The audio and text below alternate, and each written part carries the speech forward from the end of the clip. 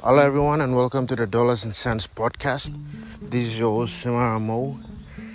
And in this podcast, I'm going to talk about the special theory of relativity.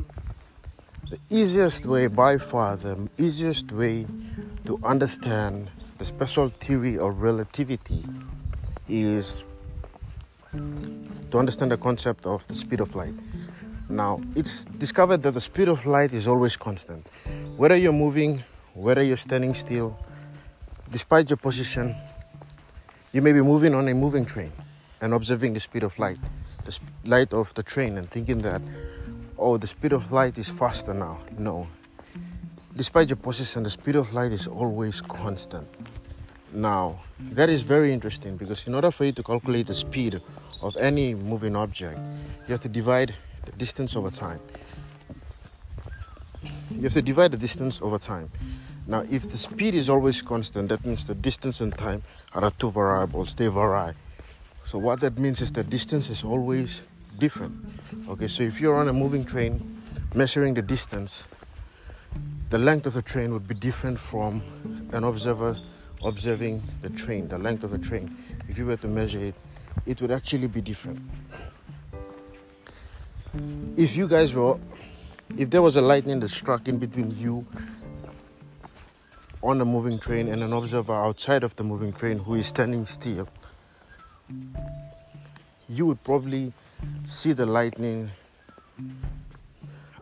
before the observer standing still outside of the moving train, or the observer might see it before you.